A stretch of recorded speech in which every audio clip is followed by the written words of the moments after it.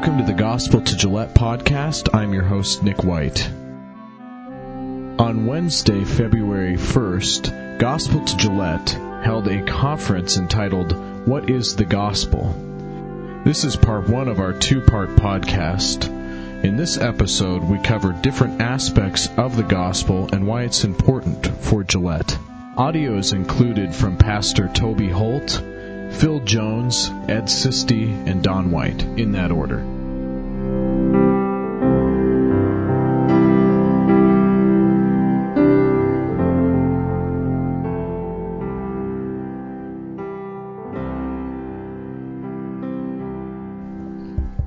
Good evening.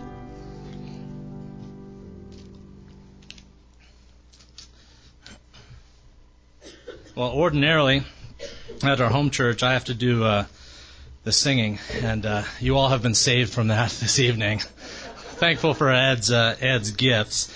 My name is, I'll try to get this working here. My name is Toby Holt. I am the pastor of Harvest Reformed Presbyterian Church here in Gillette. And over roughly the next 10 minutes or so, this will be a little bit of a longer opening section, but over the next 10 minutes or so, I want to introduce Gospel to Gillette to those here who may be unfamiliar with it, unfamiliar with what we're doing.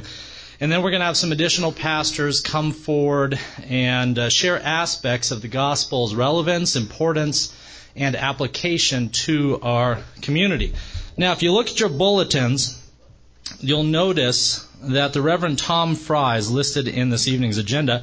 However, Reverend Fry had to travel for a funeral service this week, and so I'm going to try to incorporate some thoughts on the topic that he was going to speak about into this introductory segment. All right, let's begin. I'd like to start with the obvious question of what is the gospel to Gillette, or what is gospel to Gillette? Well, gospel to Gillette, as you look around, you can see this is a shared effort among the body of believers here in our community to proclaim the good news of a crucified and a risen Christ. Now, one might ask, in fact, I've had folks ask this, can't our individual churches proclaim this good news independently or in isolation from one another? Well, the answer to that is yes, you can. The individual churches certainly can do this, and by and large, in most communities, that's the way that it's done. However, Scripture is clear when it tells us that we as believers are part of a single body. We are members of one body. We are members of one another. And God has created the church with a capital C, the church universal. He's done so in such a way that each of its various members, each of its various congregations are called to augment one another's gifts and calling in pursuit of the same overall objectives. We may have Presbyterians, Baptists, independent folks, any number of different folks in our midst today. But if I was to ask you to raise your hands and ask how many people believe Jesus is Lord, I'm sure every hand would go up. So we're part of the same body. Now, with that sort of unity in mind, Gospel to Gillette is simply a mechanism by which we can have a shared expression of what we believe. Gospel to Gillette is a tool by which we can work together to fill the city with the good news, to fill the city with the hope that is within us. And it's a means by which we can lock arms on something substantive, something tangible as we advance the kingdom of God. Now, with all that said, the main obstacle, I'm not used to having to stand behind a mic. I'm used to jumping around. The main obstacle that we have in I'm not charismatic, but I am excitable. I'm charismatic in that way. Now, with all that said, with everything I've just said is kind of an intro. The main obstacle that we have in expressing the good news that we all hold dear is that this news is not seen as particularly good or particularly relevant to much of the people out there, to much of the people that we are called to minister to. See, most gospel presentations begin. If you're going to share the gospel, most gospel presentations begin by telling people that they've got a problem. And this problem is called sin. However, sin is a problem that our culture doesn't see as being any real big deal. It's something often to be laughed about, joked about. It's even a tool for marketing purposes. We live in a time and in a place where the idea of sinning has been stripped of its consequences. And because of this, the people out there, the people that we are trying to reach, don't necessarily see the same value that we do in a Savior. You're not going to value a Savior if you don't think you have anything that you need to be saved from.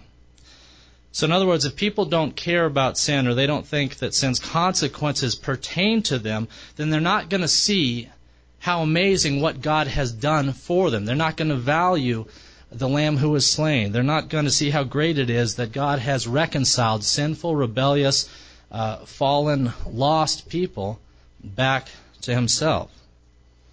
Now, with that in mind, the object of Gospel to Gillette is to educate our community. To educate our community on both the problem that we've got and by necessity how God has addressed this problem through the person and work of Jesus Christ. Now, in the 5th chapter of Acts, everything that we do in ministry must be relatable to Scripture. In the 5th chapter of Acts, shortly after the resurrection of Christ, the Apostle Peter and the disciples, they were like us. They were concerned about how they were going to spread the good news in the place where God had placed them, in Jerusalem. Now, at that time, Jerusalem was a place that would have been far more resistant to the gospel than Gillette is in the present. In fact, Peter and the disciples found this out the hard way in Acts chapter 5 as they were thrown in jail as the result of their evangelistic efforts. Now, I want to go ahead and read what happened next in Acts chapter 5, verses 25 through 29, in order to demonstrate what sort of effect the gospel can have and should have in the communities that it has been given to. In Acts 5, we read this. So one came and told the council, saying, "Look, the men who you put in prison," now this is referring to Peter and the disciples, "are standing in the temple and teaching the people." So then the captain went with the officers and brought them without violence, for they feared the people, lest they should be stoned. And when they had brought them, they set them before the council. And the high priest asked them, saying, "Did we not strictly command you not to teach in this name? And look, you have filled Jerusalem with your doctrine, and you intend to bring this man's blood upon us." But Peter and the other apostles answered and said, "We ought to obey God rather than men." You see, when the high priest confronts the apostles in this evening's text, among the various things that he says is this amazing accusation. And it's an accusation that I'm inclined to see as being among the greatest of compliments that we could receive. Specifically in verse 28, the high priest says this. He says, "And look, you have filled Jerusalem with your doctrine." Look around. You filled the city. It's on everyone's lips. It's reflected in everyone's faces. You have leavened this city with the gospel of Jesus Christ. Now, when the priest begins his statement with the words, "and look," I think this implies that the filling of Jerusalem was not theoretical. It didn't occur in the blogosphere of the times. It wasn't academic. It wasn't just intellectual. But rather, it was something that was visible. It was obvious. It was apparent to all. He says, "And look. Look around. You have filled this city with the teaching of this risen Christ." So in other words, when the gospel filled Jerusalem, and remember, we're looking at this as the model of what can and should happen here. When the gospel filled Jerusalem, it was manifesting itself in substantive ways. Substantive ways that were evident to anyone who just took the time to look around. So the priest here, when he's talking to Peter and the apostles, he prefaces his accusation by first appealing to its obviousness. And then he goes on, and he says that the apostles have filled the city with their teaching. You know, in all my life, I've lived in towns, I've lived in cities that had all the hallmarks of Christianity. You know, in all my life, I can say I've lived in places that had a church, seemingly on every other block. And all my life I've dwelt within easy driving distances to brick buildings that had a cross out front. But you know what? I have never, ever dwelt in a place that has truly been filled with the gospel of Jesus Christ. Now, why is that? I mean, that's the question. We know the power of what we call to be true. We know the power of God and the Spirit. We sing it. We talk about it. It's preached. You know, people dance and jump around like I'm trying to do here. People get excited about it. But do we see it? Do we see the city filled with the gospel? Well, here in Gillette, this may be a small town, but there's no absence of churches. There's no lack of Bibles. There's no lack of religious freedom by which we can pursue our Maker. And yet, this remains a spiritually hardened community. Now, how can we have so much going for us and have so little comparatively to show for it? How can we have this great God, a God whose arm has not grown short, the Alpha and the Omega, the Ancient of Days, the beginning and the end? How can we have this God with His Spirit in our chest, who has given us this Word, who has given us every tool to equip us for the purpose of advancing His kingdom? How can we look around and not see the sort of substantive results that Scripture tells us we can see and should see? Well, I'll offer a thought. I'll offer you my thought on why this may be. This might be the case because by and large, churches, not just here in Gillette, but churches across the country, have tended to rely on something other than the gospel. Tend to rely on something other than the gospel. You see, the power by which lives are changed, the power by which sanctification occurs, the power by which healing occurs, the power by which all these things happen that we read of in Scripture, it doesn't come from man-made ideas. It doesn't come from man-made programs. It comes from the gospel. It comes from the gospel, which Romans 1 calls the gospel the power of God unto salvation. The gospel is the power of God. Yet we often neglect the power that we have in it. We neglect the power of the gospel, or we trust in any number of other things in its place. Well, if you look throughout the book of Acts, if you look throughout the New Testament, what you'll see is that the growth and the efficacy of the church was always directly related to the faithful and to the Spirit-led presentation of the gospel. That is where growth occurs. That's where change occurs and healing occurs and all these things. In other words, the early church fathers, when you read Paul's epistles, when you see what Peter and the apostles did, the early church fathers, they were not trying to do what sometimes we get caught up doing. They were not trying to market religion to a particular demographic. They weren't trying to hide the gospel inside some Trojan horse of man-made programs or ideas or window dressing. Rather, they were trying to seed. They were trying to seed the kingdom using the only thing with true power at their disposal, and that is the gospel of Jesus Christ. That should be our goal as well. From one church to the next church to the next church, one family to the next family to the next family, and so on. So how do we go about this? How do we go about this? Well, that question is what tonight is all about. That question is what we're trying to address through this thing that we call Gospel to Gillette. This evening, our goal is to witness firsthand, as we can, just by looking around, the unity that we have as believers, the unity that's demonstrated to folks to our left and to our right. And this evening, our goal is to talk about how we can use this unity, how we're called to use this unity to fill our city with the gospel and to advance the kingdom of God. All right, what I'd like to do now is to turn things over to Reverend Phil Jones. He's going to come up and talk to us about the value and the application of the gospel itself.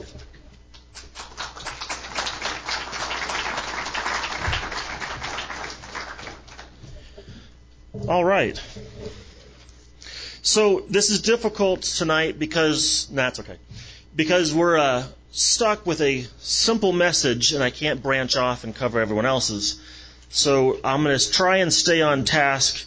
I was threatened not to preach too long. But you will need your Bible. That'll be in front of you, in the seat in front of you, because I'm going to have you turn to a couple verses in Romans. what I'm talking about tonight is why we need the gospel in the first place.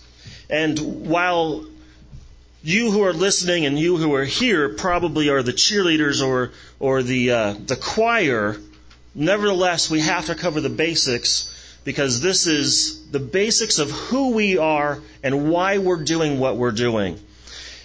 And you cannot talk about the gospel good news until you talk about why you need the good news. And Toby referred to that earlier. The fundamental issue is we have a problem. And you can't get into good news until you attack the fact that we have a problem. And the problem is sin. It's not a popular word anymore. It's not a popular message anymore. But nevertheless, our problem is we're sinful. It started with Adam, and it traces down to us. It's a genetic thing, and none of us are exempt from it. Our problem, though, is that this very sin that makes us sinful also blinds our eyes to the fact that we're sinful. Doesn't it? We're blind to the fact that we're a sinful people.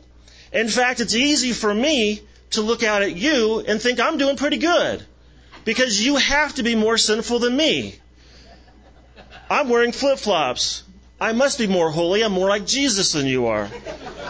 And so I can compare myself to you and feel good about myself. And you are probably doing the same thing. How dare that guy wear flip-flops? And he's a pastor. I must be better than him. And the very sin, that's our problem, blinds us to our problem. And as we bring the gospel message to the world, people are blind. And they don't realize they have a problem. In fact, when you go out and you share the good news of the gospel, they don't know why you're bothering. Because they're fine. They're happy. They're blissfully on their way to hell. And that's a problem. You need to turn to Romans chapter 3. Because this is where the basis of everything starts. Because I'm saying and you're saying, I'm okay without God. I'm a good person compared to everyone else. But when you get to Romans chapter 3, verse 10, it says, as it is written, none is righteous, no, not one. No one understands, no one seeks for God. All have turned aside. Together they have become worthless. No one does good, not even one. And as if that's not bad enough, it keeps going. Their throat is an open grave. They use their tongues to deceive. The venom of asps is under their lips. Their mouth is full of curses and bitterness. Their feet are swift to shed blood. And their paths are ruin and misery. And the way of peace they have not known. There is no fear of God before their eyes. That is the condition of all humanity, without exemption. There is no asterisk somewhere along the line that says, oh, everyone's like this except you. Insert your name. There is no asterisk here. And that's the problem. We think that somehow we're good enough that there's an asterisk. If I could just be better than you, God will look favorably upon me, and the asterisk saves me. Because everyone's this way except me. But that's not true. You're all terrible. And so am I. If you flip forward to chapter 2 to Romans 1:18, it all comes into play. It comes into focus.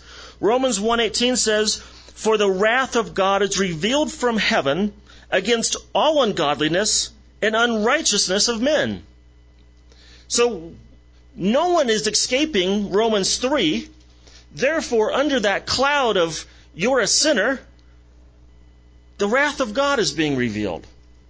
You are under the wrath of God. Whether you like it or not, whether you think you're a good person or you think you're a rotten person, you are under the wrath of God. Because it's a genetic problem, and we all carry the genetic code of sin. No one is exempt. So we have a two-part problem. Part number one, we're sinners, and not one of us is righteous. Part two, God's wrath is coming against us. So what do? Well, we find solutions. We find things to worship. And human history is littered with the decay and the heartbreak of people worshiping that which they shouldn't. Whether it be stone, whether it be TVs, whether it be idols of various kinds, it doesn't matter what you choose. I'll fix myself through self-help. I'll fix myself through one thing or another. I'll fix it. I've got a problem. I realize I have a problem, but I'll fix it. Or you can just be in denial. I think I might have a problem, so I'll just deny there's even a God to worry about in the first place. That's just another idol. It's another solution that's not going to work. So we have a problem, and we don't have any solutions that will work. Because whether you think you found a solution or not, God judges it as worthless and dirty rags. It's worthless. And so none of your righteousness is going to help you. Your solution is trash. So what do?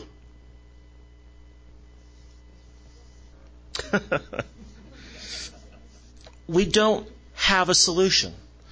And it's there in that place when God's solution actually makes sense. We realize we don't have a solution. Thankfully, God does. We don't have to manufacture or create something. We don't have to desperately spend our lives pursuing righteousness that's fruitless and godless. Romans 5:8. Last time I'll do a sword drill on you. Turn to Romans 5:8. Romans 5:8 and a couple other verses says, "But God shows His love for us in that while we were still sinners, Christ died for us." You haven't fixed yourself. None of your solutions have worked. And yet, in that position, while you were still a sinner, Christ died for you. Amen? Oh, man. Verse 9. "Since, therefore, we have now been justified by His blood, much more shall we be saved by Him from the wrath of God." Now we are saved by the wrath of God. And so that Romans 1:18, the wrath of God has been fixed. We are sinners, and yet Christ died for us. Our problem is solved in Romans 5:8 and 9. Solved. What a beautiful thing that is, to come before the Lord and know your problem is solved. That's what we're trying to bring to the community. This idea that, why do we bother? We bother because there's a problem. And the problem is everyone's a sinner.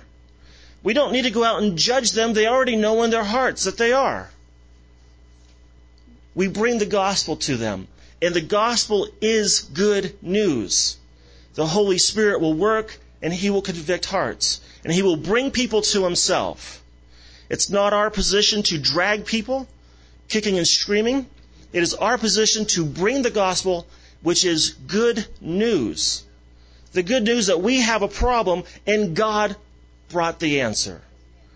We didn't have to bring it. Our religion doesn't bring it. Our message doesn't bring it. Our pop psychology doesn't bring it. One thing does, and it's Jesus Christ and Him crucified. Why do we need the gospel? It's our only hope. Everyone is filling their lives with trash to medicate and self-medicate that pain. That they know they have a problem. The divorce rate in Gillette proves we have a problem, doesn't it? It is a catastrophe. It is a catastrophically large amount of divorces. That's the word I was looking for. It's huge. We are beyond the national norm. Why? Because we're sinners. And we desperately need the Lord. We're binding together as churches, as people, with a heart for people who are lost. That's what we need to do. Pastor Ed is going to come and talk about who's this message for. This concludes part 1 in our podcast. To continue listening, please download part 2.